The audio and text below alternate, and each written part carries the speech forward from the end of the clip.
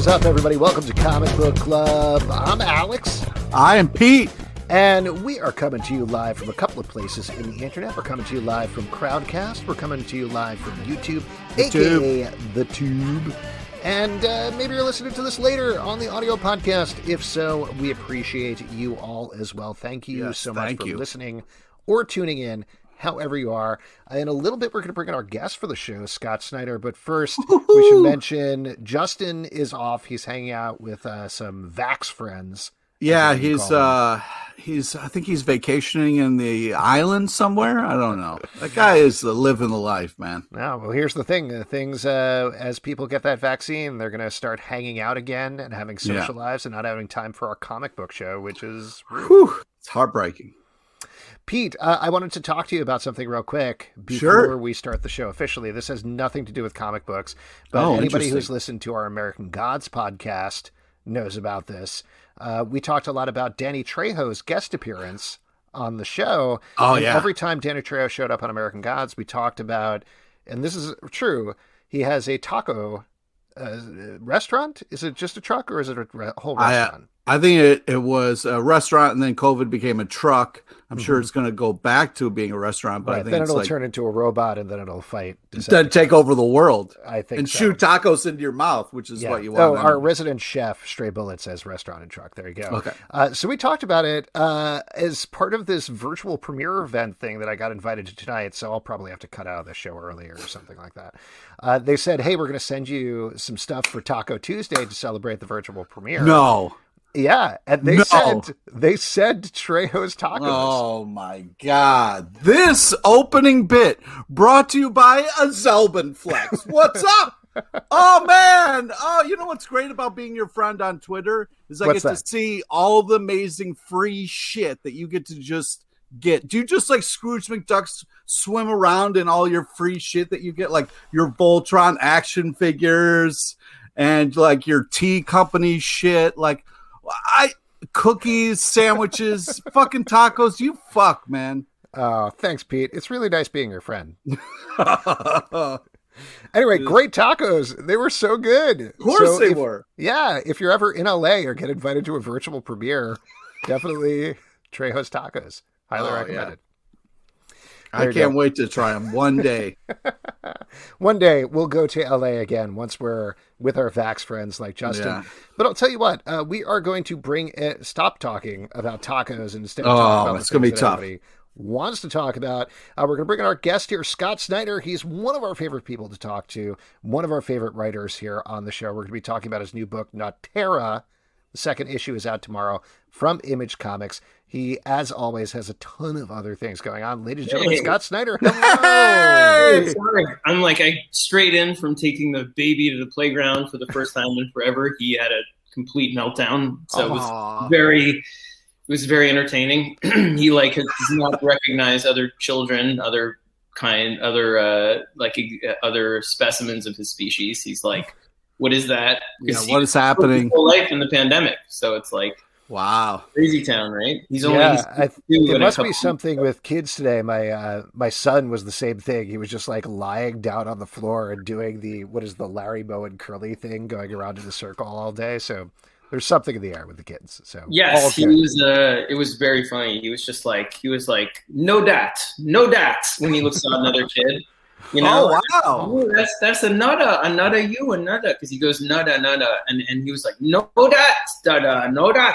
I was like, all right, wow, he's antisocial. Here we go. The guy is like, finally, he's ready for comic books. I was about to say, I was like ready to partner up.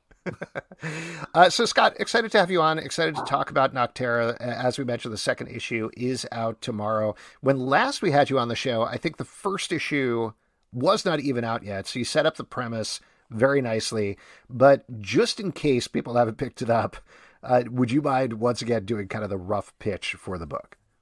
Sure. Yes. And it's just good to talk to you guys again, man. It's great to see you. We go all the way back. We've done so many events. We've been on a weird boat together. I was just about to say that. You remember that thing where that terrible ice sculpture was melting every day, worse and worse. You go to the buffet and you could just tell the whole thing was failing because it was this, you know what I mean?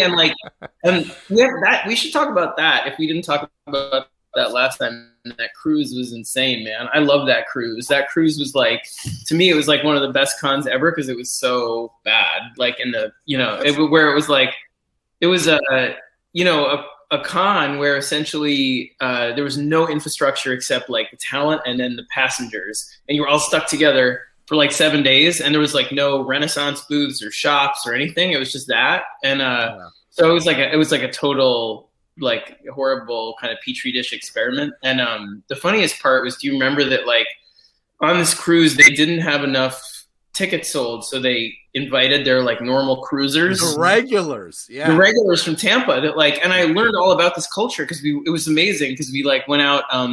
My wife and I got like one night where we were like, we're going to do the chef's table thing, and it was with all these like diamond level cruiser people, and it was awesome. They were like, they live in these like shitty apartments in Tampa where they're like, oh, I live in a shitty apartment, but my real life is on a cruise ship, because they've earned enough points that they just go there for 2 days to their like little rental, and then they get calls from the cruise companies that are like, hey, we need to fill a thing going to Cancun. Hey, we need to fill a thing going to the Mediterranean. Hey, and they just do it, and they just go, and they live on cruise ships, and they know everything about the cruise ships, from like which boats have the best bathrooms to whatever, and it was amazing. And the funniest part was that they were like, oh yeah, it was this old couple, and they were like, this one is the comic one, right? They were like, the one before was the heavy metal and one, the country music one.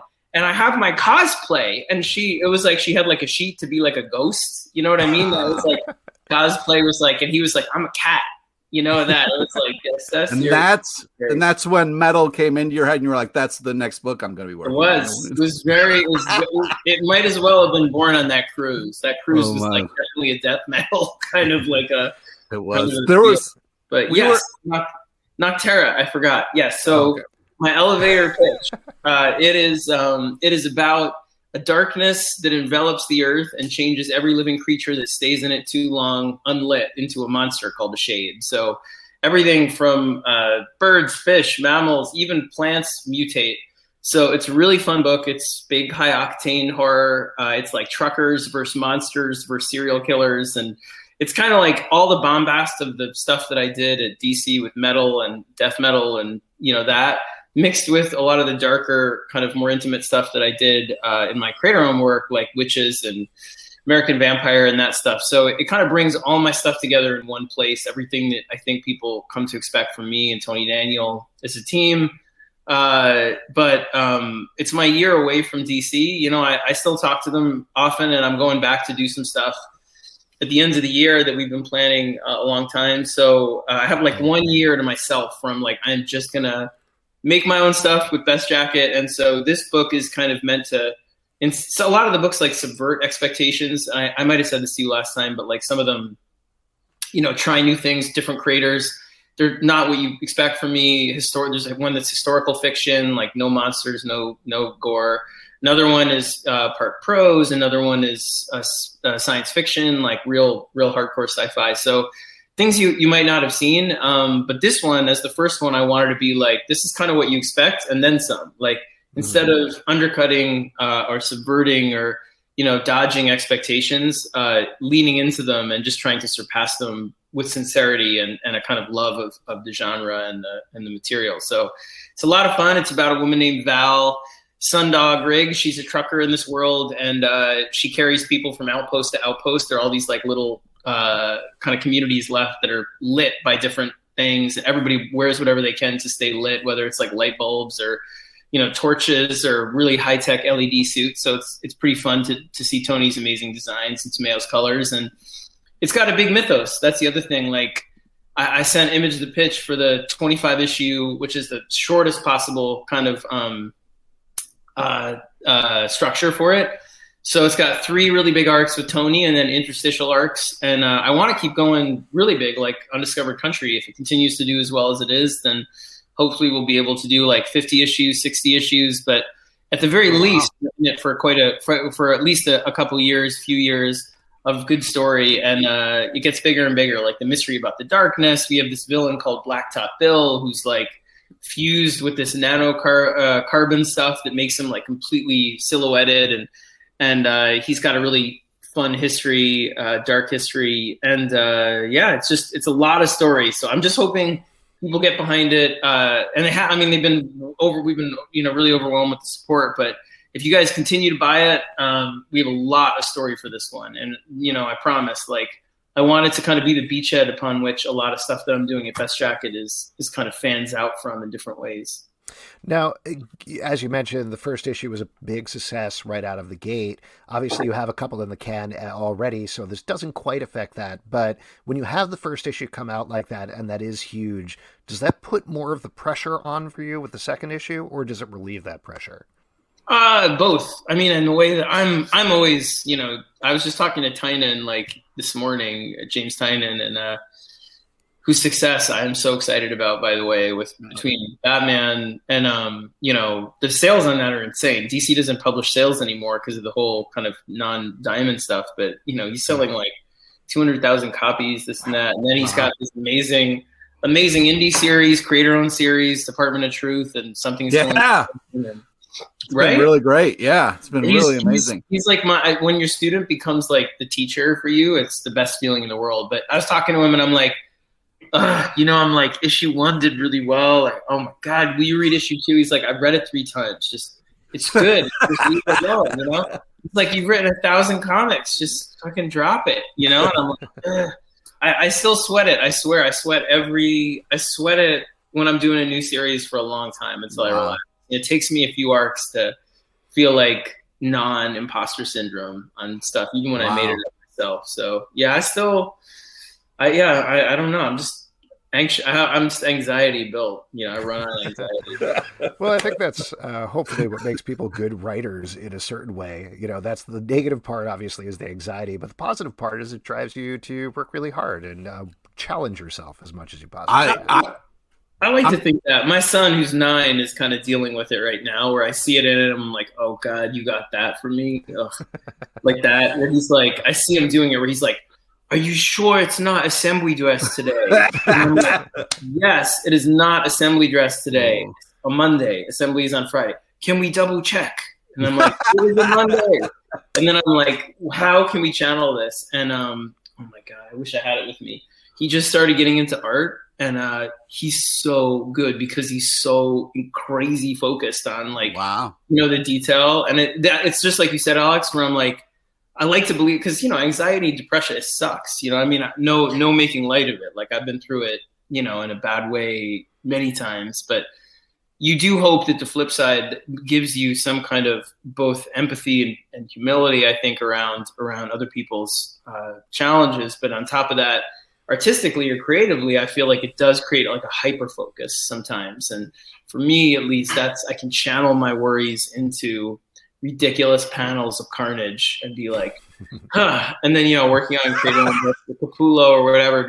Does the hatchet need to be bigger as it severs, like Demon's jaw, or like, I sweat it. So yeah, I do. I sweat it. I sweat issue 2 a lot. I sweat issue 3. I just handed in the lettering for issue 3, and I'm like, is that line bad? I am so sorry that it is painful for you, but man, do I enjoy it. It really is unbelievable. I'm not going to spoil issue 2, but we got to read it, and holy shit, it is fantastic. And it's I love how intense this series is. And like, you also got to get kind of the reveal of what's going on a little bit more in the second issue.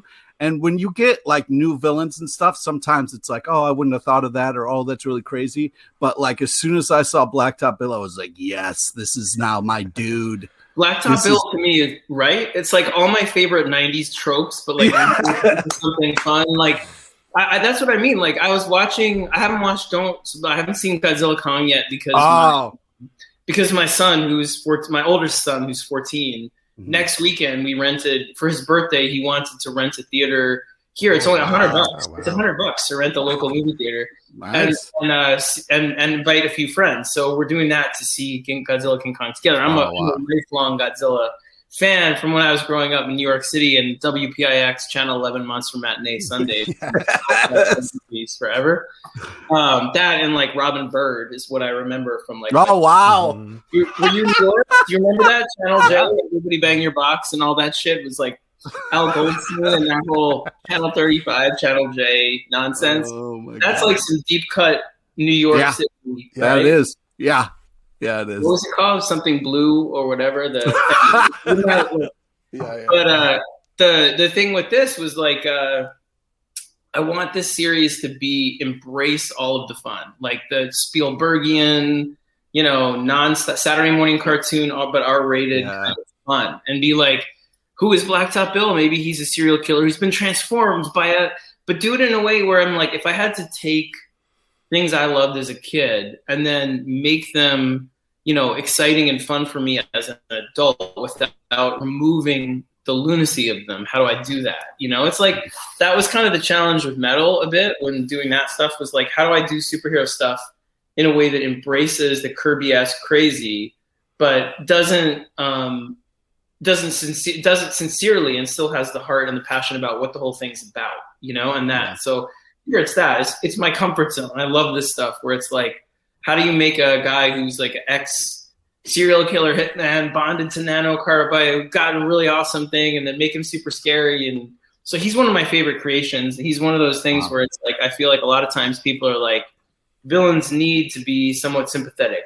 And I'm like, sure, sometimes. And sometimes do not have to be sympathetic whatsoever. Like Batman Who Laughs or him, where it's like seeing how much sociopathy is in the zeitgeist right now, and like how much, how much evil is normalized between the last, however many years, and, of seeing how nuts the world has gotten and the country and everything. I mean, there's no reason why we can't create villains that I think are just totally black at heart and just are like, believe the way Luthor and Justice League who was kind of like trying to reason it out. So Blacktop Bill, who doesn't care to reason it out, is kind of like, we are, our final form is predatory. Our final form is what makes us divine is evil. Like, altruism, goodness, all that stuff is found in the animal kingdom in some form or other, but not evil, not cruelty, not like real out and out, sadism.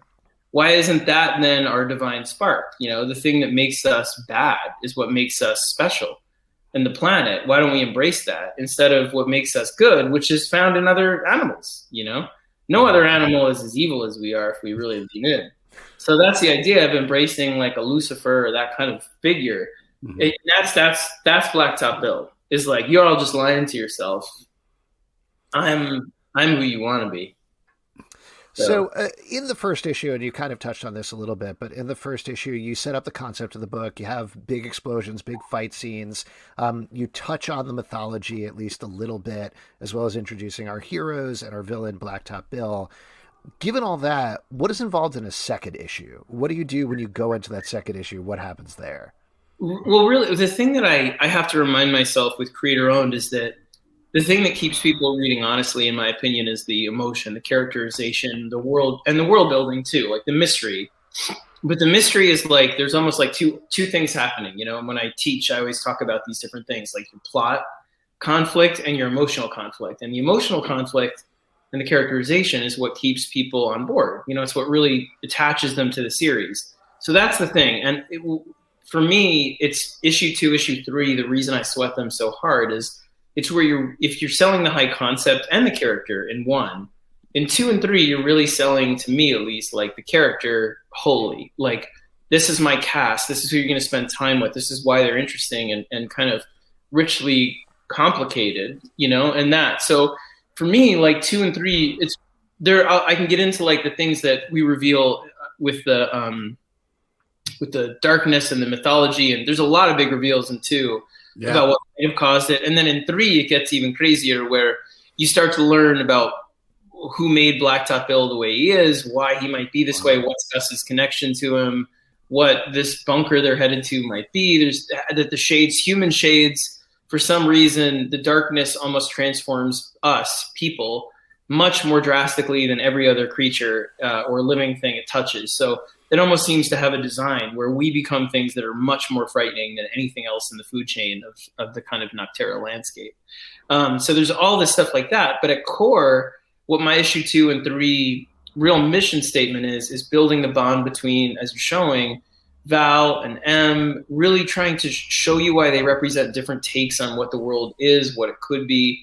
And so Val is one of the most interesting characters that I've ever gotten a chance to write, because I've spent so long with protagonists like Batman, Pearl from American Vampire, and Wonder Woman, in death metal, and Martian Manhunter. These are characters who are like battle worn and weary, but still optimistic. They have this kind of like dented and damaged engine of optimism to them, but it's still there, and it's what drives them. It's this like determination to see the best in people, to see that the truth of our nature is good, or at the very least, even if it's bad, that we are capable of overcoming that. And what makes us human is the ability to reach past who we're designed to be to try and maybe fail at who we could be. Val isn't that at all. Val is very much a character who is a survivalist, and I've never written somebody like her. So I love writing her, where she's like, yes, I get it. Like, this could be a mission to save the world and bring back the sun. And you know what? I don't give a fuck. None of that is real. What's real is getting from point A to point B and water and food, and that's it. And it's like, how could you not care about it? I don't care about it. That's it. And that's what she's learned in her background, growing up in the darkness. I love this kind of, and she's a real creation of like Tony's and mine together. A lot of it, he wanted to create a character who is both, he has daughters, I have sons, like I have all boys, he has all girls. He wanted to make a character with her that would be someone his daughters could look up to, but learn something from in a way too. So we really tried to build her together. And for me, she's someone whose arc is a slow build. It's not like one movie and out. It's very much like by the end of arc 1, she's still jaded, but there's like a glimmer of hope there. You know what I mean? And so I love writing her. And anyway, to put a cap on this long answer to your question, issues 2 and 3 are very much, I'm always about like the concussive, explosive reveals about the world and the monsters.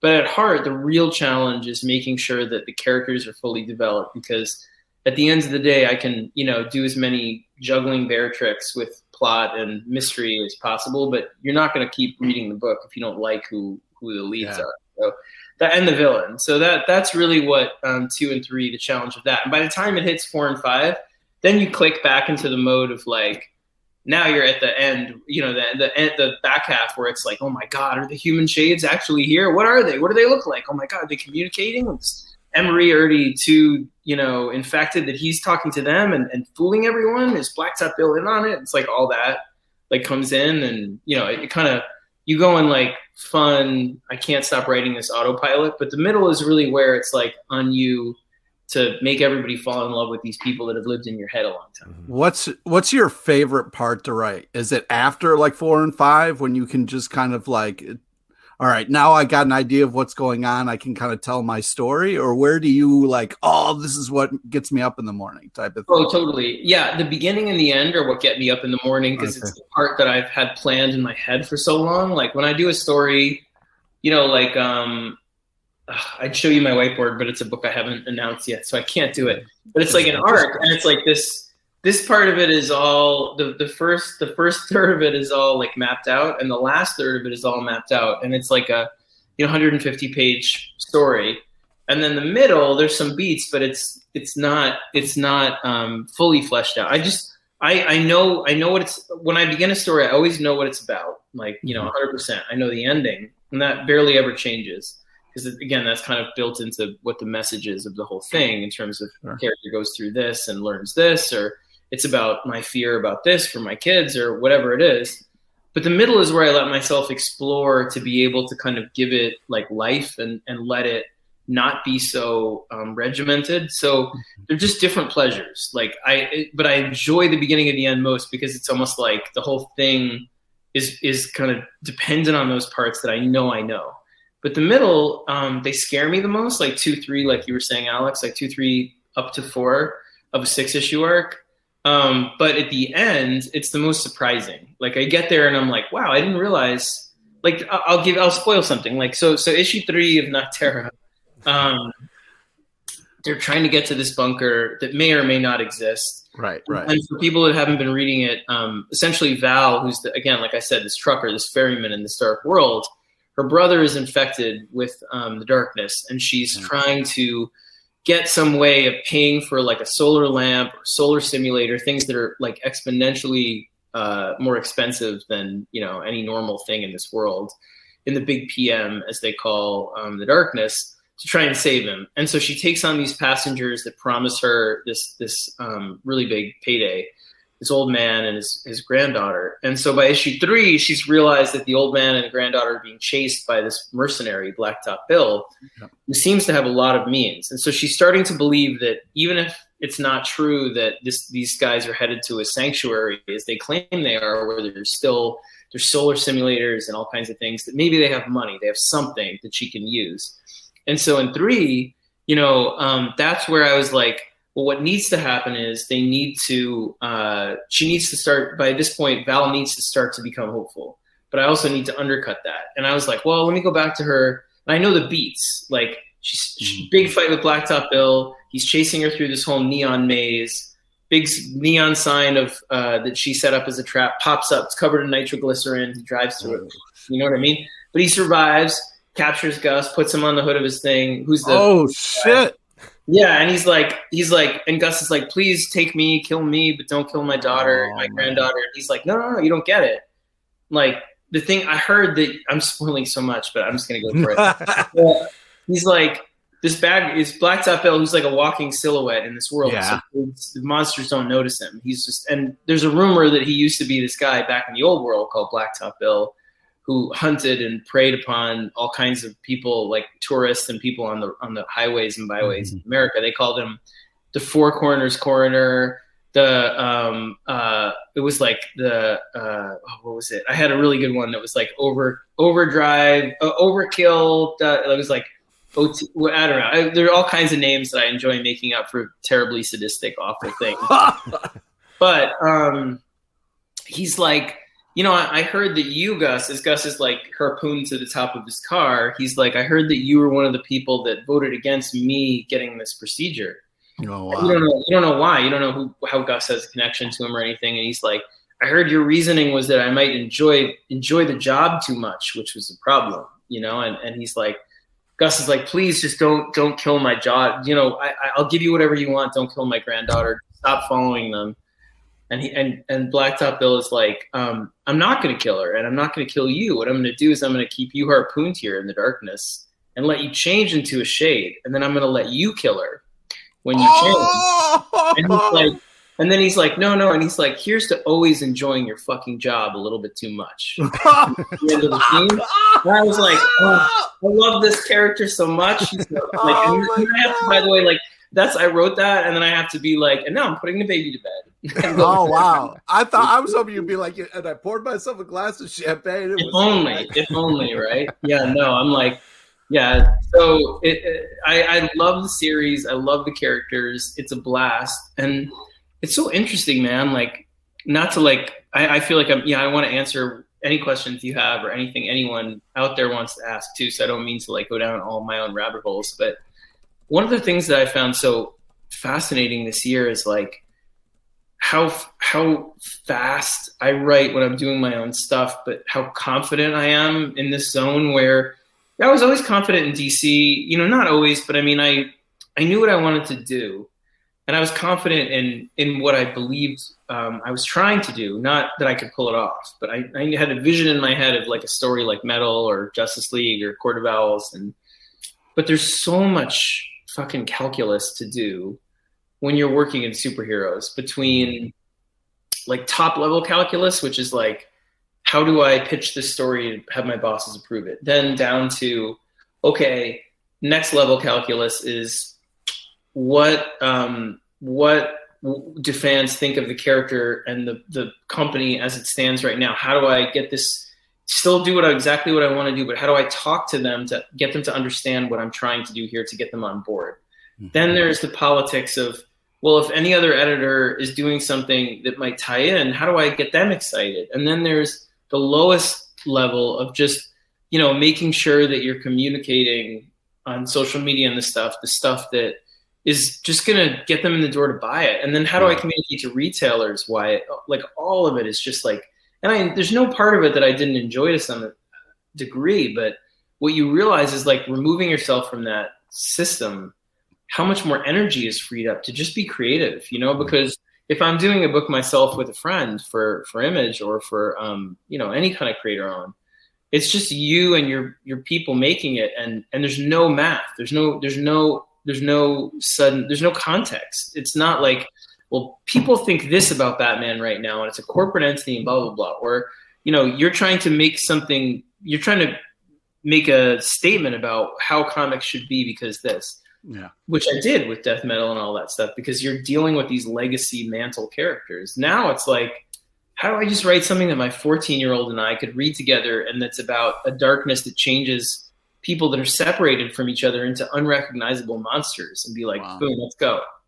That's it, and it's so much faster. So it's so funny talking to you about like, and then in issue 3 this, and then I'm like, issue 7, issue 8 I'm working on now. So I'm like, it's just different. It's a different thing than coming on and being excited about DC or Marvel stuff, which I always am too. It's just like two completely different biologies. You're flexing totally different muscles. They're two anatomies where you're like, oh, I'm using all these muscles today. It has nothing to do with that, I do want to get to some questions from people who are writing in, both on YouTube here and Crowdcast. But just to follow up on this, do you feel like a series that is your creator-owned thing, but has more issues behind it, does it start to get that same gravity in a way? Obviously, it doesn't have the same corporate responsibility as, say, a Batman, but American Vampire, for example, You've been writing on that for a really long time.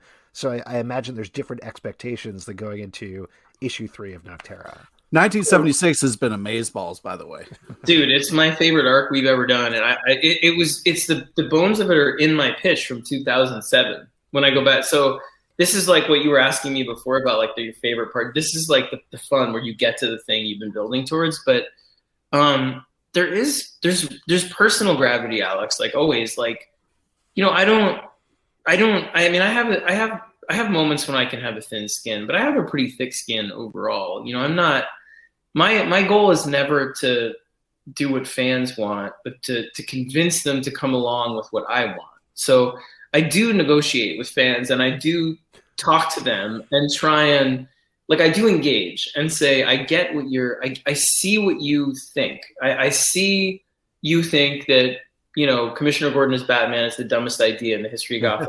So I'm going to put that in a comic and have Commissioner Gordon say, this is the dumbest idea in the history, and then I'm going to go and say, I saw you, I hear you, let's try it. So I really do, try and listen and I be aware of that stuff, but it's never to compromise what I want to do. It's always to pivot, to try and get you on board with what I'm doing. But with American Vampire and Creator Owned, it's so personal. Like the only pressure I feel on that book is like to do justice by those characters and to end it the right way. And I know it's the right ending, but I sweat it. Like to give an example, it's almost like every other series, I only need a couple days to write a script, but I give each one about a week to really look it over. American Vampire, these last issues, I'm giving like 2 weeks, like really, and they've been outlined forever. So it's not even a matter of like needing to figure anything out. It's just really sweating the lines, really sweating every scene. So the other thing with that series in particular is that, I don't want it to end. I want to do it till I'm an old man. And so does Raphael, but we need to put a cap on this part of it to be able to, recreate it in a new way down the line. Mm-hmm. This is what we're going towards. So let's go to some of these questions. This is Stanley on YouTube. Tony Daniel is my favorite artist. How is it working with Tony? It's awful. He's a total diva. No, I was just texting Tony. It's so funny because, Tony was one of the first people that was so welcoming to me in at DC. When I got there, they put me on detective before I was prepared at all. I was like complete. I think I said this to you last time, but I was like, brand new. I thought in 5 years maybe I'd be ready for a backup on Batman. On detective or, detective's sister, whatever it is. And they put me on detective when I had 2 issues of American Vampire under my belt, which was amazing. And I was like, I can't turn it down because I'll never get a chance again. But I also, I'm going to take it and I'm going to fall on my face. And Tony was one of the people that really was very kind to me and was like, don't worry, it's going to be okay. This is how you deal with it. Put on your horse blinders. Think about what you're telling. Like, so we've been friends a really long time. And, we made up all this stuff about the Joker cutting off his face, and they wanted us to lobotomize him or kill him, and we made this instead. And so there were early war stories together, and then we always stayed friendly. And over the years, we kept talking about doing something create our own together. And as we became closer in the last few years, because we have kids relatively the same age, and we did Batman and Robin Eternal, and my wife, her sister lives outside Chicago, so Tony lives in Chicago. So when I'd go to Chicago, I'd give him a ring. We just were like, we got to do something together. And so the thing I love about this team, and it's the same thing as like working with Greg and, John and FCO. It's the same thing as working with Francis or a lot of the people I have lined up for Best Jacket books in 2021 into 2022. They're friends, and some people are brand new that I have not worked with at all, but they're all people I trust to push me as a writer and to allow me to take some risks and to push them back, all that kind of stuff where we have a good back and forth. But with Tony, it's this book in particular is like Tony and I were very close. We joke all the time. We talk about our kids. He knows he knows things like when I'm having trouble in life, when my kids are, when his kids, like we really talk. And Tomeo is his friend of 10 years. That's why we got to steal him a little bit from Batman. I called Tynan and I'm like, guess who we got for our thing? I'm gonna make him. But Tynan was really funny. He's like, your whole book is just black. It's just darkness. So it's sort of like to Batman. And I'm like, Gotham's always dark, man. What are you talking about? Like, it's the same thing. So he's like, I'm gonna make the next arc Technicolor, disco, whatever. I'm like, fine. Anyway, we want flashbacks in mind to like flashbacks before the darkness to like gorgeous, prisms of whatever. But then Tomeo is really good friends with Tony, and Darren, who letters the book even, was I became friends with back on Batman. He did some issues like Batman 44, a couple of ones that really needed a lot of acrobatic lettering, where the lettering was a big part of the story. The type and the text and the articles and the background and the way it was laid on the page. And so we all really like each other and get along. And the editor, Will Dennis, is the guy who basically greenlit American Vampire under Karen and over Mark Doyle at Vertigo. So he's editing all my Best Jacket books. Like I hired him, for the whole line.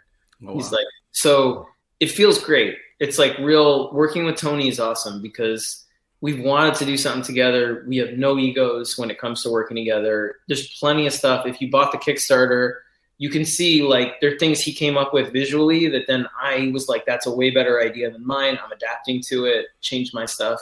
Sometimes I'll come back at him and be like, I love that page, but I have one idea. He'll change it in a second. We're very simpatico that way. That's the way like Greg and I work, or Francis or Jock. Like, we're very much like, no egos, what just makes the best page, what makes the best story. So I can't say enough good things about him. And I promise too, like he will tell you himself, this isn't like me blowing smoke or trying to sell the book. It is genuinely like his best work. And both of us are learning on the book, which is so fun, where you can watch, if you read Batman #1 and then you read Batman 50, whatever it was, 51 or 52, Greg's art is still recognizable as Greg, but like that Bruce Wayne on Batman #1 is not the Bruce Wayne of Batman 51. Like he just changed and grew, and what we're doing now together, you'll see it's like he not because of me, but he just developed. I love artists that push themselves and evolve and grow and change, and that's what I'm trying to do. And Tony is that way too, where he learned new techniques. He's doing digital inking, trying new stuff, and I think you'll see his art. Like he's reinventing himself on the book, which is exciting, So for both of us, all of us, it's a blast. I love this team. I really do. Like it's as smooth sailing as possible. We got one here on Crowdcast from Failed Superheroes Club. Will we see more witches? Maybe crowdfunded? No, we don't need to crowdfund it. It's an image. Like I love doing the Kickstarter. It was fun, but I need a real breather because there was, a lot of it was doing it in COVID where some things are still delayed. Like the UK shipments are delayed. It's just this big backup at the port. like, you know, we deal with that still every couple of days, checking in on it, all that stuff. So crowdfunding was great. And what it did was it gave us the security to make the book, even if there was another wave of the pandemic and there weren't vaccines right now, or if Diamond collapsed or any of that kind of stuff that we were worried about a year ago. So we have the money to do at least the arc plus of the book and have it no matter what. But Witches is committed to Image. Jock and I, I'll tell you the truth. I don't even know if I'm supposed to say this, but Witches. The thing with Witches was we were working on the second arc, and then the people that had the rights to it, Plan B, New Regency for film, were like, oh, you know, we saw the material that you're building towards for your next arc with Sebastian, who was in this. If anyone is a Witches fan.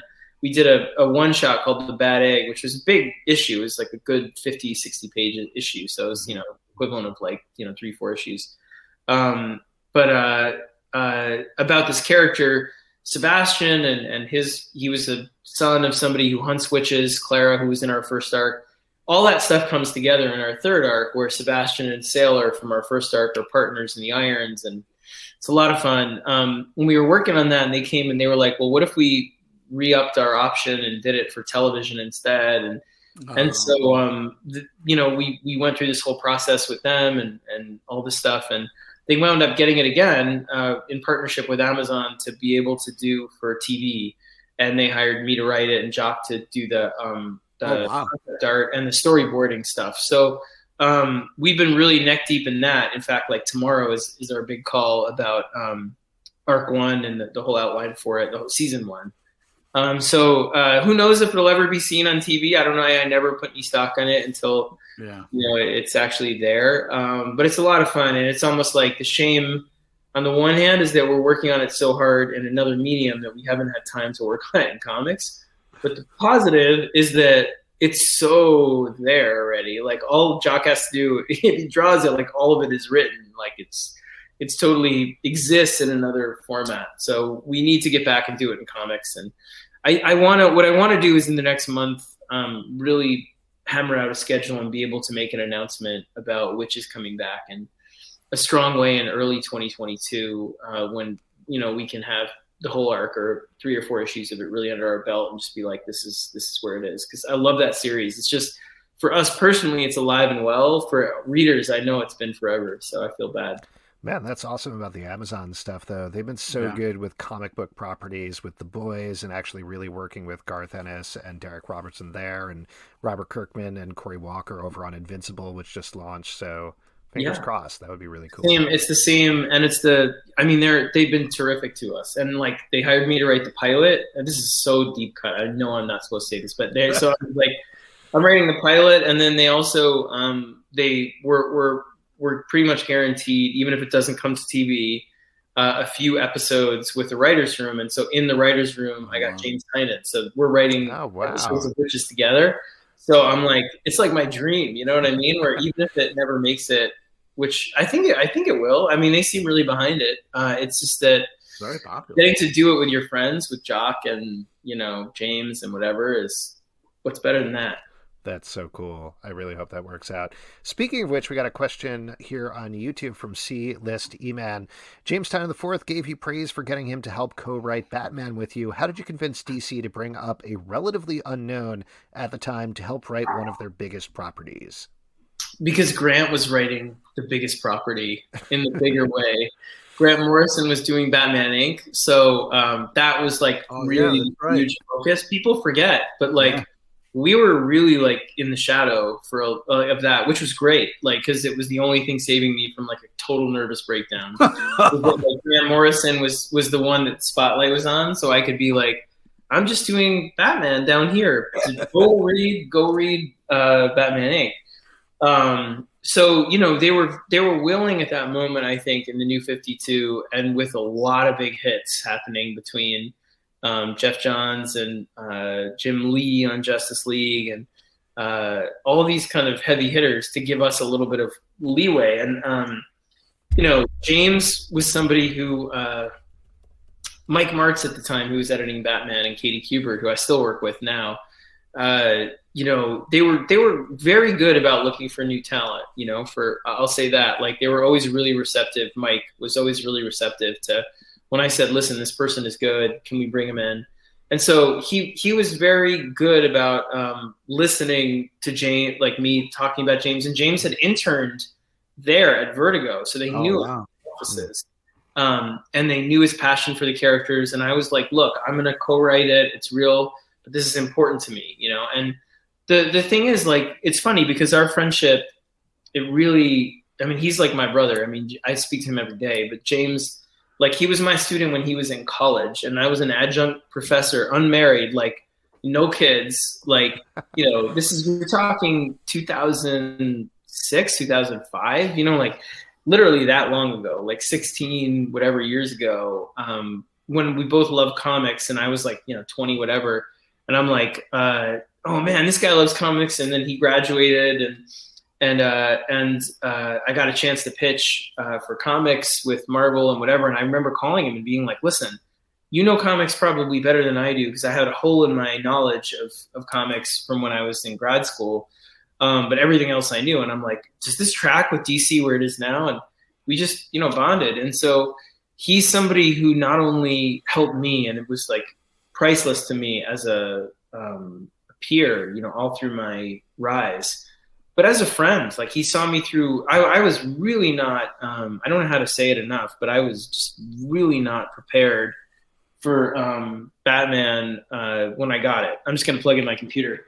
I mean, I was like, I really believed deep down they had made a huge mistake. Wow. But I was like, I'm just going to take advantage of this in any way I can to tell the story I've always wanted to tell. Black Mirror, Court about this. But I am like a total fraud. And James was there for me from day one. You could do this, da, da, da. So watching him and his rise now, like I said earlier, I mean, he's one of the best human beings I know. Best writer on the stands, Department of Truth, most like resonant book to me, out there. So I cannot say enough good things. I know there's a lot of shit that you hear sometimes about writers like being in competition with each other and that stuff. And, I always find that stuff to be just like complete bullshit. And Greg Capullo used to tease me when I was teaching and I taught James and all that stuff and be like, you're training your replacement kid. He knew better than that, because for me, what it really boils down to is if you do your job as a teacher, you're teaching people to find their own voice and to write their way. And that is the opposite of training your replacement. If if you're trying to teach them to write like you, you're a bad teacher. So for me, like, to see the success of people who, I probably learned a lot more from than they learned from me. So I take no credit for their success, but to be a small part of the same, to have been involved with them at all and then see them be so great now from, Joel Jones and Matt Rosenberg and Vita Ayala and like right and left. There's so Max Visaggio. There's so many people in that workshop that I feel like I learned from. I don't know. A big part of, and by way of going back into where we are now, one of the things I'm proud of with Best Jacket is that we have a lot of books we're going to announce. We have books with different publishers, some at Image, some elsewhere, different places. But we also have a pretty big commitment to being able to work with publishers to help promote emergent writers and artists, but, writers on my end, just because I know that better. So it's a big part of what we're going to try and do in 2022. And beyond. So I don't know. I want the picture of everything to become really clear of, how I want to be a part of comics going forward come, the summer when we sort of either do an expo or a kind of announcement across the board of like, here are the books, here are the publishers, here's what we want to do when it comes to new talent, all of it. Like, here's what we want to do with our stuff and digital and non-digital and everything. So I don't know. It's a learning curve, but it's exciting. Yeah, that's awesome. Well, we just have a couple more questions for you. Yeah. So this one, I think he might be joking about this, but I'm kind of curious anyway. Edward Doherty over here in the comments on Crowdcast says, ask him if he's ever tried to read Batman #6 on an iPad. I know. No, it's Batman #5 is the is it? messed up one. Okay. It's the one with the weird. You have to put it on the ground and just walk around it. But that one is so special to me. That book was really amazing. Yeah, that's really where I learned. I think the best lesson in my entire comics career, which was, when I started on Detective and Batman, I wrote full script and that was it. And it was really intense full script with like photo references and all kinds of shit. Oh, wow. I'm like, and everybody I worked with at that time liked full script. And, there was always the caveat, change whatever you want. And so Raphael and Jacques were great. And then I hit Greg, just like a wall. And Greg was like, I don't work full script. Here's a script from Haunt. And he sent me one. And the Haunt script was like 7 pages long. And I'm like, I cannot do that. I don't work that way. He's like, well, look, kid, just like give me the important parts. I'm like, all the parts are important. All the words are important, Greg. And like we just hated each other. We were like, I was ready to call Dan and be like, it's him or me or whatever. Oh, wow. Oh, no, really hated each other. And he was like, your mother must be very proud of you. And I was like, she is proud of me, asshole. And blah, blah, blah. It was like that crazy at the time. We still have the emails. We go back and forth about them now. Wow. But what happened was like he started drawing the book and he was amazing and his designs were great. And I was like, no. Like, all right, well, whatever. And so I was writing way ahead. So he was like drawing issue 2 and I was just like, God, these talons are amazing looking. Yeah. And he was like, he kept asking me, he's like, just loosen up a bit. He's like, I'm running out of printer ink, kid. It was like, like with the scripts. And so I told him, I'm like, fine. So issue 5, I'm like, listen, I'm going to loosen up. Whatever it is you think would show Batman is really disoriented, maybe fractured panels, maybe sideways, maybe, whatever, go for it. And he came up with the whole idea to like turn the whole book. And I was like, oh my God, this is great. And we had to fight DC and Bob Harris, I remember, was like, everyone's going to think it's a misprint. And I was like, Greg wrote this long impassioned email that was like, nice. Did I tell you guys this ever? Where he's like, did I tell you this or no? I don't want to like, I don't know. He was like, he wrote this impassioned email quoting Steve Jobs and shit like that, where he was like, wow. He was like, sometimes you must be foolish and blah, blah, blah. And I was like, what he said, ditto, send, like nice. Back and forth, like going on.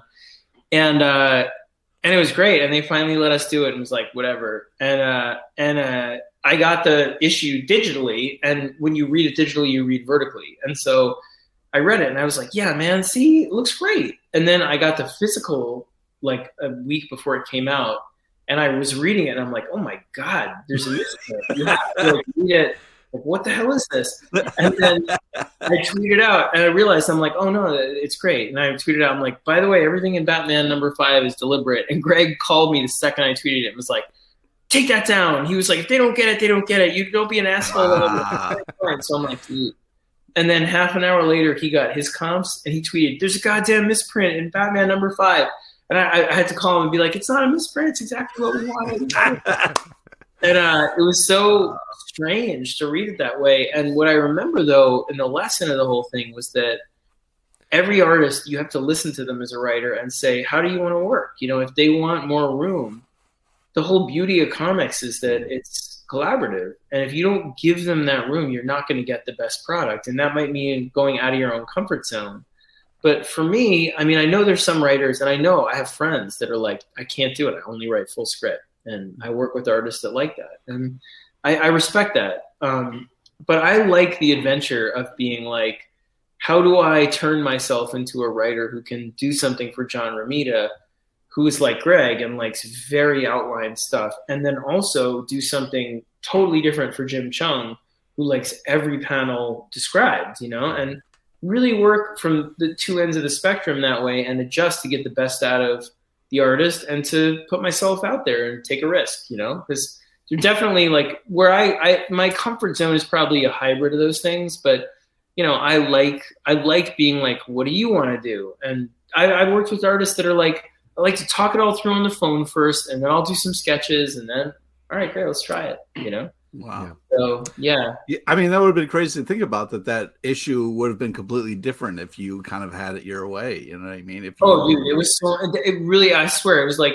I can think of like a few lessons in my life, like professional lessons as a comic writer that really are like inflection points. And that's one where I was like, oh my God, what have I been doing the last couple of years? I have to listen to him and like give him the room. And, then the funniest part is like, he thinks it's like the revenge where like, I'll be like pages 1 through 10, blah, blah, blah, blah, go. And then I like, 1,000 Batmobiles explode. Have fun, Greg. Like, oh man, I'd be intimidated to send that to Greg. He is. No, I'm the secret that I tell him, and then he knows this about me. I write it kind of full for myself, and then I like unwrite it for him. Mm-hmm. But I'll never. Another lesson I remember was like when I was doing Superman Unchained with Jim Lee, and Jim is so funny, man. Jim is he's hilarious. He's just like a magical person, like a magical human being on every level. Like you work with him and things happen where you're like, wow. like I was doing an interview with him. I remember at San Diego Comic-Con when Godzilla came out, the new Godzilla, and not in 2014, 2015, whatever it was. Mm-hmm. And we're like in this booth, and he was like, I know you're a big Godzilla fan. I got tickets to that Godzilla expo, and they had set up this whole warehouse where like you go in and it's like a fake Godzilla experience where they had like the windows turned into a movie screen, and so it looks like the windows, but Godzilla appears and they blow steam at you. It's awesome. Wow. But anyway, I'm getting out of myself. I'm like, he's like, I know you love Godzilla. I got tickets for this, and I'm like, it was sold out. I tried. He's like, I got them. Don't worry. I'll finish the interview. You go over there and like go to the Godzilla thing, and I'll meet you there. And I'm like, okay, fine. So I like run out of San Diego Comic-Con, and I can see the warehouse where the thing is, like down in the gaslight. Run straight there, get there, and Jim Lee's already there. And I was like, how did you do that? And he was like, what are you talking about? Like, I've been waiting for you. And I'm like, you are a magical human being. Whatever it is that you disappear into like your portal BlackBerry and appear on the other side, like you exist in a different space-time thing. But with that book, I remember being like, guess what, Jim? Isn't this awesome? So Superman is in the back, Superman, the evil Superman Wraith attacks the Batcave. And Batman launches every Batmobile in history at him. How cool is that? Like, isn't that great? And I give you like 4 pages to do it. And there's like no email back. You know what I mean? And I'm like, isn't that cool? Is it true? Like Jim, boss, like whatever. And you realize after a minute, like what's cool to you as a writer, and it's like, this is so awesome. It's like hours of intensive labor of like gear and this, that. Like you got to represent every Batmobile, and wow, that is. I know. So there's been a lot of learning curves, but yeah, Batman 5 and 6 play a very special, part in my education. I do want to read this nice comment from YouTube from Scott Carpenter. He says, all your comics are amazing. Dark Knight's got me back into comics. Finding out about it was crazy enough that I couldn't not read it, which is very nice. To that point, though, I mean, I think part of the answer is probably creating original properties like Noctera, but this is a constant question the entire time we've been doing the show. How do you get new readers into comics? Of everything that you've done, what are some lessons that you've learned that have drawn people back in? Like, for example, Dark Knights for Scott. Well, it's that's a great question. I mean, I think you have to come in with the enthusiasm for each arc that you remember with your first, the thing that got you into comics. Like for me, picking up a Dark Knight Returns or I was already in comics, but picking up something that just reinvigorated you and your love of the whole medium. And those things usually they're inclusive. They invite you in, There's always the desire, I think, to play to the fans and be like, this is something that if you've been reading rewards you on every level, and that. And there's a certain degree of pandering that can happen with that sometimes because how to give the fans like the real deep DC fans. Like if I wanted to write a book just for them about name a character, how to do it if you're a DC fan. Like what's been missing from that character? Oh, this. Like, and there's a kind of, immediate like mouse hits the thing, gets the pleasure, response of that. But the bigger joy, honestly, is being additive and creating something that takes a risk, and says, yes, I understand the core of the characters, but I'm trying something that is designed to bring my own vulnerabilities, my own hopes to this mythology, and therefore bring in new people.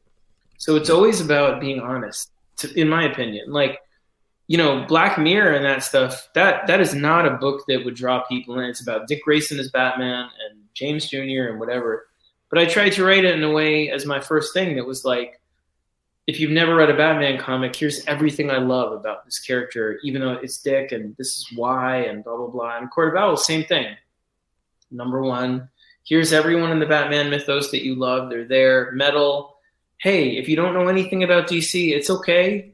Let's have some fun. But if you do, here are all the Easter eggs. And it's about, I don't know how to explain it except saying it's about letting go of, I think, your pretensions as a comic fan. Me included, like as a writer, like me, I want to be like, why, I've learned so much about these characters, let me dive into that and give that. Mm-hmm.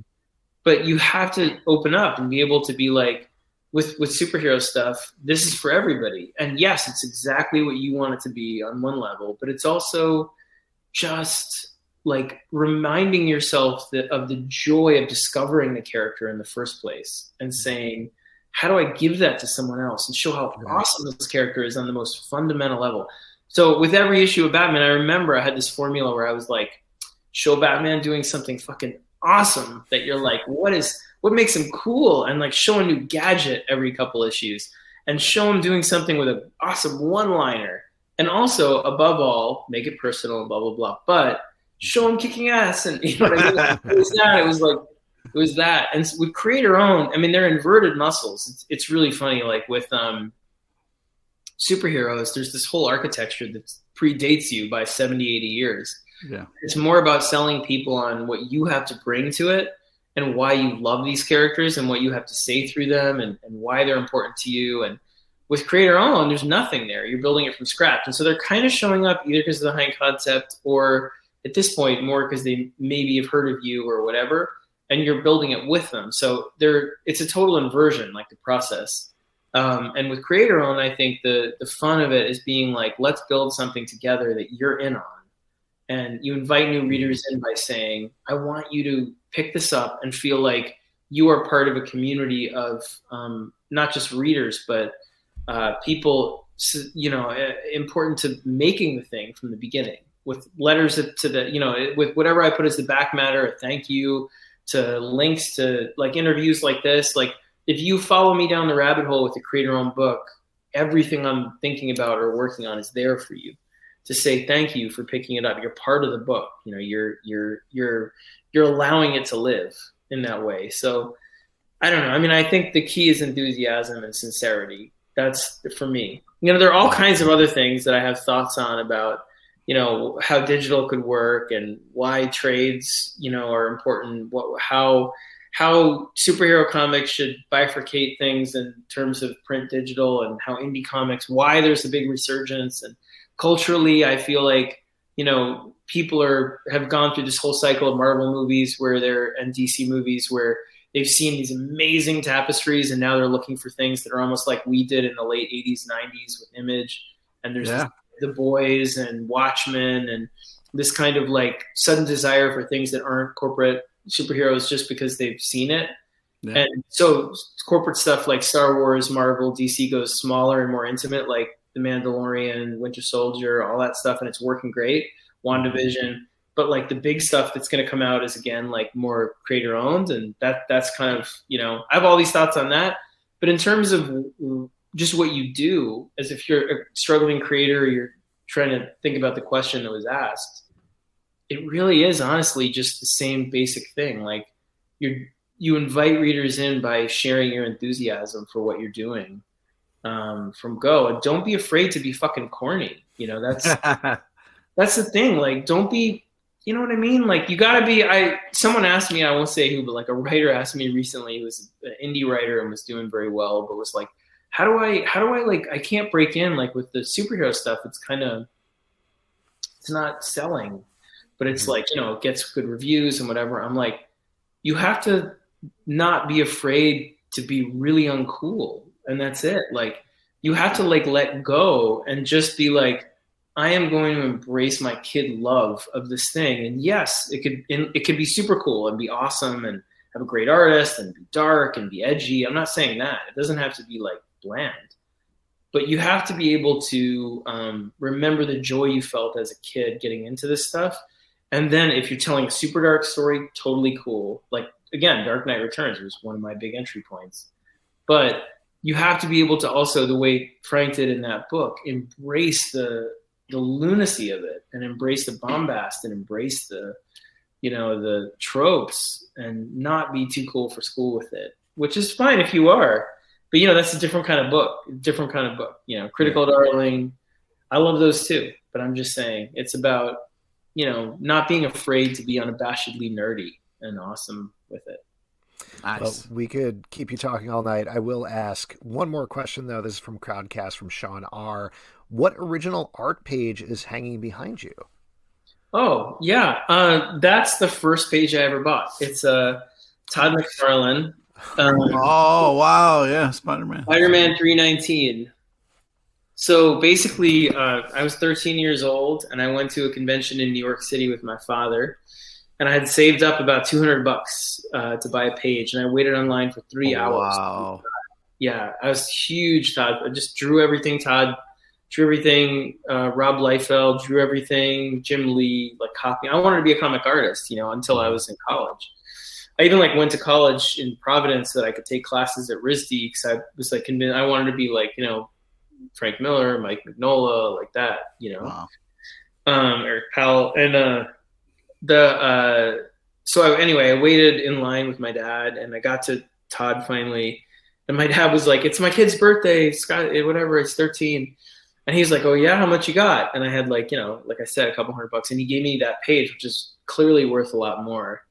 And not only that, he drew me a Spider-Man on the back with webbing that says "Happy Birthday, Scott."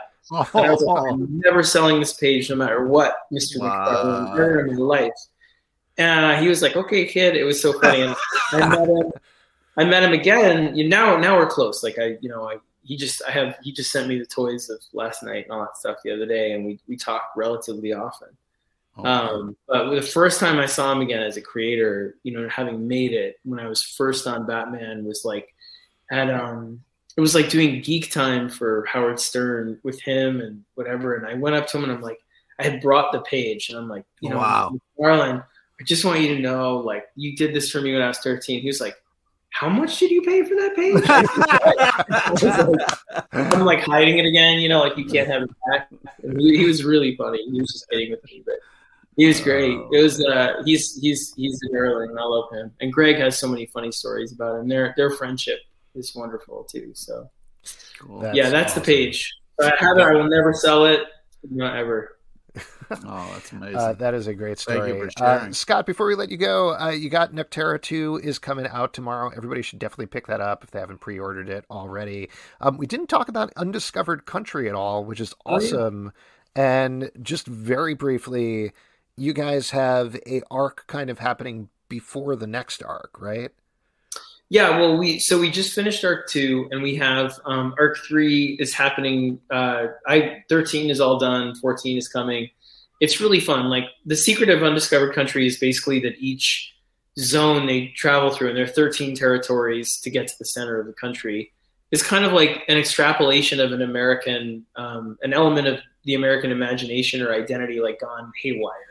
So there's a whole history as to why this happened the way it did, and you learn a lot about it in the arc we just did, but you learn even more in this one, how the geography of the country changed and who the people that did this are and all this stuff. But the fun of it is this zone that we're starting now is all about American soft power, so cultural exports. And what you learn is when America first sealed itself off, every zone was responsible for producing kind of one thing, or one or two things. And one was agriculture, one's different kinds of technological advances. Another is this soft power. So it's the kind of Hollywood. It's the cultural, iconography that's made America so kind of, powerful in terms of it's the dream, the fantasy machine, that we've been Sure.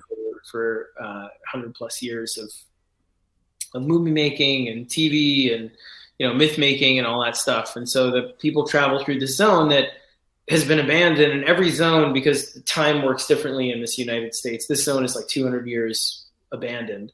And so it's all these strange cultural things that have been made that attack them, superheroes and noir things. And so it's a lot of fun. I really love this one. And the book is a blast to write. I love working with Charles and Camo, and yeah, it's a real fun ride. So I hope people give it a shot. And we're very grateful. It's been doing better than we'd ever hoped. So, and I think the last time you were on, I don't know how much you can talk about this, but you and Charles were just going in to pitch the new version of the movie. Is there any news on that at this point? Yeah, they got it, and so we just are handing in our new draft of the first draft of the screenplay by April 29th. That's, again, I don't even know if that's too specific, but we had just finished the draft and we're looking it over between now and April 29th, bosses, and we're happy with it. And we're just I think it's really fun. The only difference is because it's a movie, it's a trilogy of movies that they want, but because it's a movie, we had to compress it. So the way we did it was to split the team into 2 zones. So when they crash, the thing breaks apart and they get into 2 different zones. And then, they wind up having to reunite, and then you see a 3rd zone to move it forward faster. But And speaking of movies, congratulations on the success of the Snyder Cut. That was really cool to see. I know. You don't know what it's like to have the last name Snyder and be anywhere near geek culture over the last year. Sometimes I'm like, thank you. Just thank you. And then other times I'm like, that was my son, or that was my Yeah, it's been a ride, but I'm very glad he got to complete his vision. I'm always up for something, whether I agree with it or I don't agree with it, when it's a very singular visionary take on the characters. So I'll always show up for that. Awesome. Scott, thank you so much. So good to see you. Oh, man, it was great talking with you. Thank you so much. I love it. We got to do it again. I'm going to come back. I promise. We'll do it. Yeah. That'd be great. Have a good night, Scott. Take care of yourself. All right. Oh, Scott man, Snyder, that everybody. guy. Oh, and now back to Taco Talk with Pete. Oh, man, it's so great. He is always just so open with us and talks, and it's just, oh, man, every time, I laugh, I cry. It's better than cats. Talking to that guy is just phenomenal. Definitely everybody check out Natera #2 coming out tomorrow from Image Comics. Number 3 and number 3 should be in the stack, right? Yeah, it's going to be in the Stack podcast Wednesday, 9 a.m., both in this feed and the Stack feed. Now, we've done a lot of questions, Pete, but it is time for more questions, specifically audience questions. And here we go. All right. What you drinking, buddy? We're going to get to that in a second. First, the rules of audience questions, though I'm sure most of you have figured that out. And based on the fact that you've been asking plenty of them already, if you're over on YouTube, just drop them in the comments over there about absolutely anything. On Crowdcast, in Ask a Question, we'll get to them. But yeah, let's kick it off with what we're drinking. I am having a Neon Rainbows IPA from Omegang. It's OMG. Real good. Very good. Omegang is one of my absolute favorite breweries, and this is like a bunch of different types of hops, I think, that they jam together. Hence it the makes rainbow. me think it's like the Yellow Submarine, the beer. I'm tripping, man. Whoa, dude. What about you, Pete? What are you drinking? Oh, classic Land Shark. You know what I mean? I love a good bit. That SNL bit is just one of my favorites, so I'm going to support that beer. You know what I mean? Oh, nice. All right, let's get to some questions here. This is one that I think you can answer, Pete. Henry Doherty says, have you ever had a review quote feature on a trade paperback? If not, maybe you could get Pete and provide a quote for these new editions. Marvel Knights, Punisher Purgatory, Spider-Man One More Day, Punisher Frankencastle, All-Star Batman and Robin, and Spider-Man Sins Past. More seriously, though, do you remember your quote, right? Yeah, I mean, we got real lucky when we were just kind of like starting out, and Joe Hill and Gabriel Rodriguez's Lock and Key just kind of started to blow up. We happened to be at the convention where they first got to meet and hang out, and I as I recall, it was like one of those things where somebody came up behind us and was asking about Lock and Key, and they kind of overheard me gushing about it, and then put my quote on the back of the first trade, which I have, and it was back when we were called the Pulp Secret Report. Do you remember what the quote is, though, Pete? I don't have it memorized. It's something like, this shit is crazy, man. Definitely something I said. Yep. Definitely absolutely. something I said. Yep.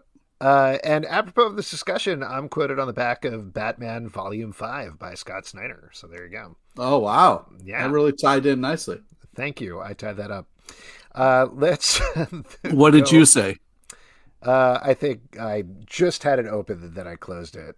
Oh. Wait, was it something long-winded and just didn't It's not just a great Batman story, but a great Bruce Wayne story. Oh, look at you. Wasn't that long-winded? I guess not. This is from Is Hot Theroflicopter from YouTube. Sorry, I bangled that. Now that digital comics are more prevalent, what thought process goes on before you guys buy physical copies of comics? Good question. Pete, I know you're pretty gung-ho physical anyway. Yeah, I very much judge books by their cover. As far as my favorite thing is just walking in the new release aisle of a comic book shop and getting to see kind of different things. And when things jump out at me, I will buy them. Sometimes I'll be intrigued by title and flip through the pages before I buy. But art is a big selling point for me when I'm kind of looking for something that might pique my interest. And also, Edward Doherty mentioned price. Price is something that I kind of try to figure out as I'm waiting in line to pay. And I have to make some tough decisions in line, man. This is a very dumb sounding answer, but for me, it's something that I want to own. And the reason I say it that way is we read so many comics every week for this podcast and the other podcasts that we do. It honestly all becomes kind of a jumble at a certain point. So there's things that I really like, things that I don't like, things that I'm fine with, but we're reading so many things, I cannot physically fit them in my apartment. So it needs to be something that either I know I'm going to love or I already love, and I want to, in addition, own a physical copy of it. I do think we were talking about Batman #5 earlier in the podcast with Scott.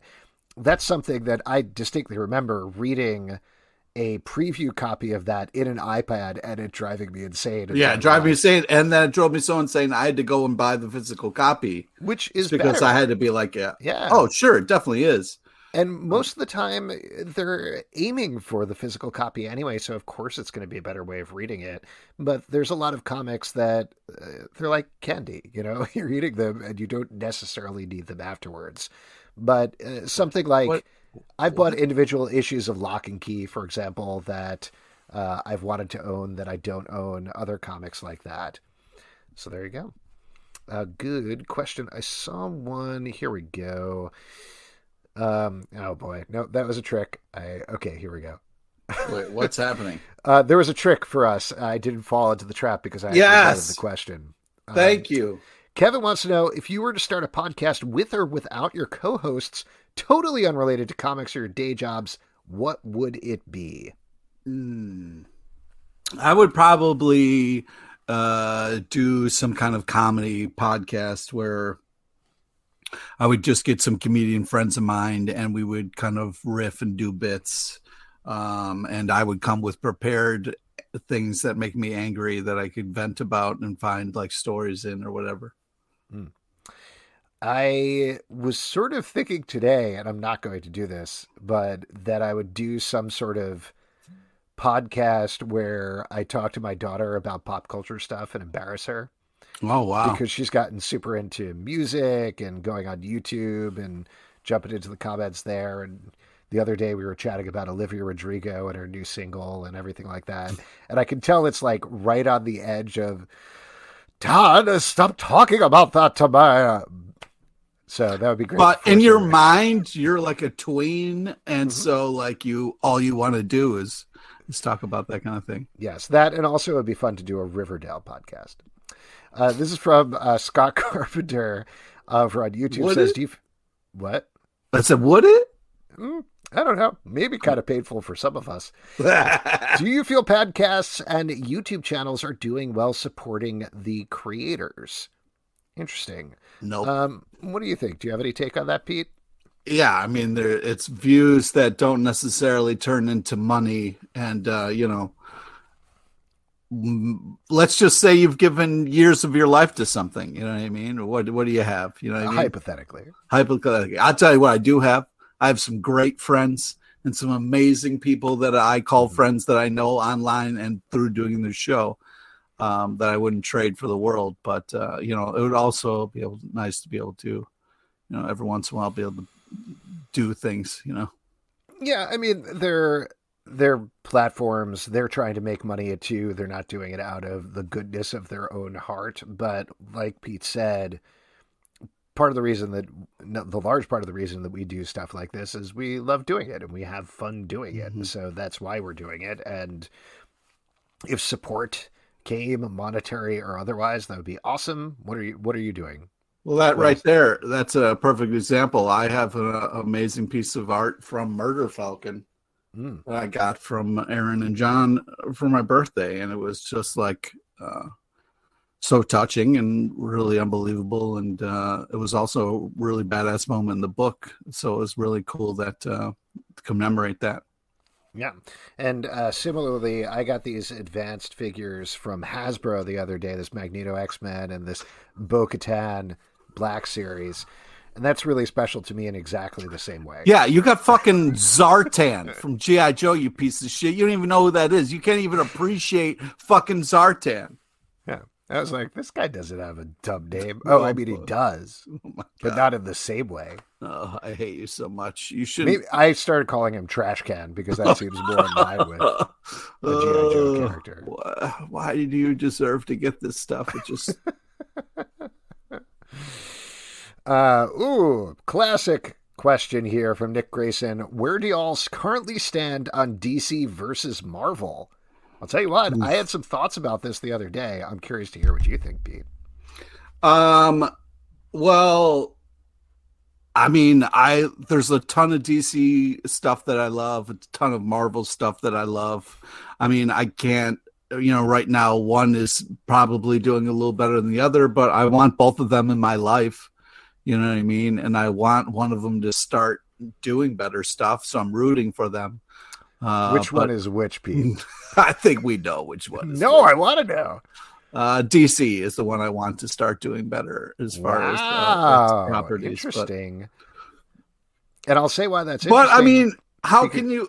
The animated series, Batman the animated series is something that's like legendary that I got to watch growing up as a kid, helped shape that who came out I am. 30 years ago. Go on. But I'm just saying, like, there's some things that stand the test of time. You know what I mean? Mm-hmm. You ask me who my Batman is, it's fucking Kevin Conroy, motherfuckers. Always hold on, though. I think specifically, I mean, maybe it wasn't, but the question was probably about comics, or at least the way I was thinking about it. Oh, is it? Was it just about comics? I don't think it was. Well, for me, I'll answer it specifically about comics because this is something I realized has been kind of bubbling inside me, inside my heart over the past couple of weeks.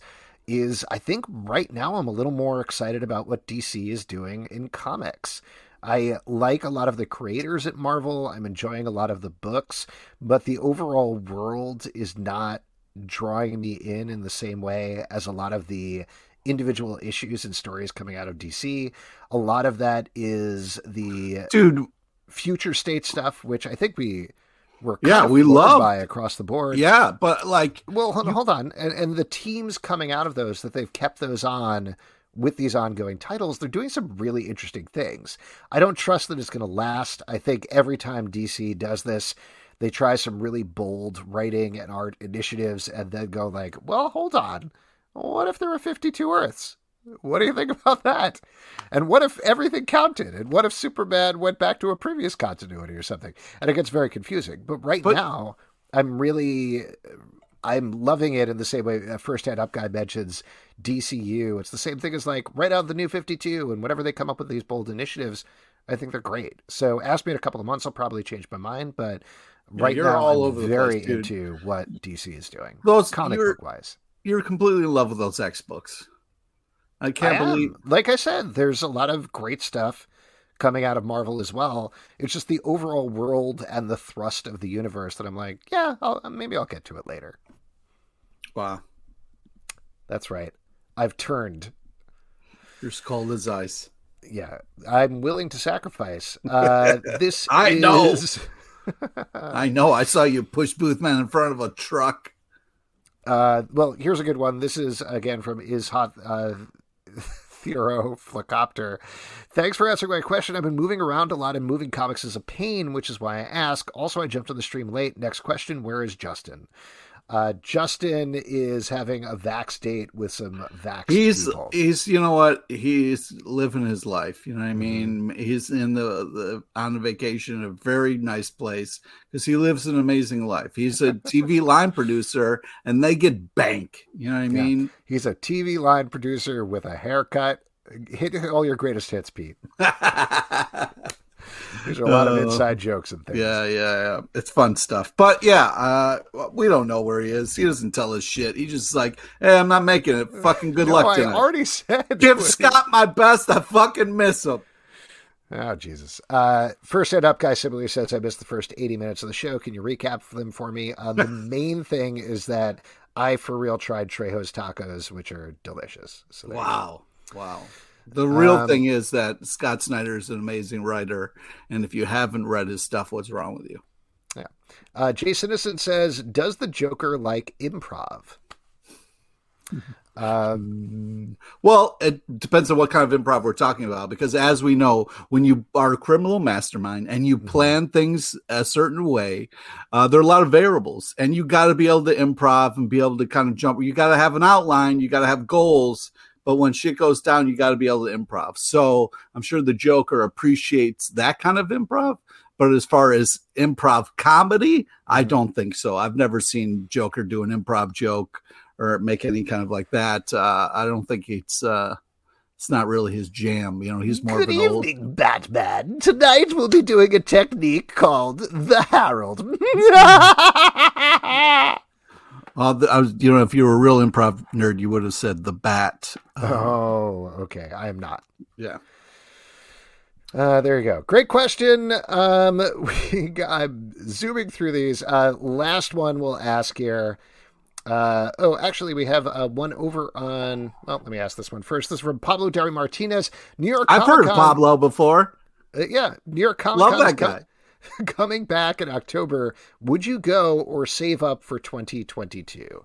I guess the bigger question is, with people potentially starting to do things in public again, comic book conventions, even with vaccines more out there, San Diego Comic-Con is planning on doing something over Thanksgiving. New York Comic-Con may do something again. Are you going to go to them or are you going to hold off, Pete? Well, it really depends on where we are as a country as far as like how open things are or whatever. Like, I don't know if there's going to be another wave or what's going to happen. But if things are looking good and if it's like, everybody's vaxxed, or I don't know how it's going to work, or, hopefully we can kind of get things going a little bit. I mean, I'm not scared of it. I wouldn't mind going. I don't know, what the details of it are and all that kind of who's going to be there and that kind of stuff. But, I'm itching to get out into the world again. Yeah, I think to your point, it really just depends on so many factors that if people are like, yep, it's 100% safe. Of course I would like to go. I want to do things in public. I got the first shot just this past Saturday, and my first thought walking out of there was like, oh, in a month and a half, maybe I could go see a movie. That would be nice. Oh, that would be really nice. What a nice treat for Alex. So yeah, I'm itching to do all that stuff, but we'll see what happens. I think there's still a lot of variables there. Yeah, you could rent out a movie theater, man. Live that Scott Snyder life. That's what I hear. We do have one last question. I think this is an interesting one to talk about over on YouTube. Nelson Martinez says, are you guys surprised that Godzilla vs. Kong surpassed Wonder Woman 84 and Snyder Cut for biggest premiere on HBO Max? If so, why do you think that is? Because, and just before we get into it, a little bit of an asterisk there. HBO Max doesn't release any stats like most streaming services. However, Samba TV, which is a service that some people have on their smart TVs that basically is a filter for all sorts of streaming movies, kind of like an Apple TV, sort of works the same way, I believe, said that 3.6 million people watched Godzilla v. Kong in the first 5 days, at least 5 minutes of it, versus the Snyder Cut, I believe, was 1.8 million. Wonder Woman was 2.2 million.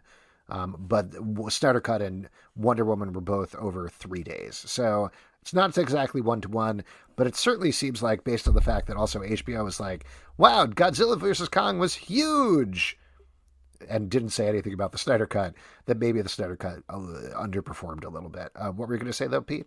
I was just going to say, because, Kong and Godzilla are, who doesn't like that? I mean, that just first off, why are they fighting? Like, there's a lot of intrigue. There's a payoff for seeing it. It's not 4 hours long, so it is a little bit more watchable than the Snyder Cut. I think it's a little bit more accessible. You kind of know what you're getting. I think it's an easier sit down to watch. You know what I mean? Well, if you watch Godzilla vs. Kong twice, it's 4 hours long. Okay, well, I have seen it twice, so there you go. I put in the 4 hours. So your argument holds no water. I think, to be frank, I think the fan base for the Snyder Cut was not quite as big as it seems based on us all being on the internet all the time. I think it has an outsized influence on culture, and that's fine. There's people so very passionate about it. I'm not trying to put anybody down necessarily, other than the people who are toxic and harass people, which, again, I think is a smaller part of that fan base, which has an outsized influence on the way that people view it. But Godzilla vs. Kong, I think, it worked out exactly how they wanted the Snyder Cut to work out. They paid $70 million or whatever it was for it, as advertisement for Godzilla vs. Kong and Mortal Kombat. Like, it wasn't about the Snyder Cut. Oh, man, can't wait for that Mortal Kombat. Well, this is the thing, is that, like, they announced the Snyder Cut a week before HBO Max launched because visibility of HBO Max wasn't high enough. Suddenly, people interested in the Snyder Cut, geeks and nerds and everything, were focused on the streaming service that suddenly seemed like at least a little bit more of a must-subscribe. And then when it dropped, you got the Snyder Cut people, and then you keep them for Godzilla v. Kong, so it's just adding to that. It has a wider audience than that. So this is a much bigger topic, but I think all the people are saying hashtag restore the Snyderverse. It's the same thing where there's just not enough people to restore the Snyderverse, but they now have enough people that want to see Godzilla v. Kong to potentially continue that. They're going to have enough people watch Mortal Kombat to continue that. So that's what they're looking at down the road. I'm glad you brought Mortal Kombat, because I've got to start getting into shape, because pretty soon we're going to be going out again and being in places engaging in Mortal Kombat. Well, I'm always just waiting. I could be anywhere. If somebody runs in and yells Mortal Kombat, I'm punching the first person closest to me, and it's fucking on. I'm gonna pull your spine out of your head. Fucking bring it, Zelb. See if you can fucking do it, man. And folks, that is it for your audience question. Oh, wait, real quick. Are you Team Kong or Team Godzilla? Oh my gosh. Team Kong. 100%. What was that? What are you doing? This is my Godzilla piggy bank. Oh, that's great. That's ridiculous. Oh, goodness. Team Godzilla, baby. Well, I'll tell you what. Pablo already raised his hand up, so I'm going to invite him right into the stream here to do some trivia, if that's cool with you, Pete. It's too late. I already invited him in. Wow. Okay. Yeah, wow. But here we go. It's time for our next section, which is trivia. And for that, we're going to turn over to Pete LePage, the king of trivia, who is going to give away a $25 gift card to Midtown Comics to one lucky audience member, who is probably Pablo, let's be honest, if he manages to work his way into the stream here. Pete, all right. What's today's trivia? Today's trivia is on topical comic news. Oh, that's a huge surprise. And a small nod to the legend, John Singleton. Pablo is in, and then he's out. Oh, so quick. I just wanted to remind Pablo to please listen to all three choices before choosing the correct answer. Mm-hmm. Well, whenever he reconnects, we'll see if that happens. I'll tell you what, you could honestly do the trivia Pablo could not answer, and then we could just send him $25. We could. We could do that. He could also just type in if he can't, for some reason, can't log in. Yeah, just start asking the questions. It's fine. All right, great. Here we go. I'll be a surrogate for Pablo. Oh, here's Pablo. Oh, no, he's gone again. Oh, man, it was so close. There's Pablo. Hey, Pablo. Great to see you, buddy. Good to see you. Thank you. Pablo, if anything goes wrong with the stream, I'm going to be your surrogate. I'm going to jump in, and I'm going to take the bullet for you. Trivia. But let's go ahead. Ask question number 1, Pete. Okay. Marvel canceled what upcoming ongoing series as well as 20 variant covers? Is it A, Predator, B, Alien, or is it C, George Lucas? So it's either A, Predator, or you could be completely wrong and choose Alien. Oh, no, I'm not going to be wrong. That's A.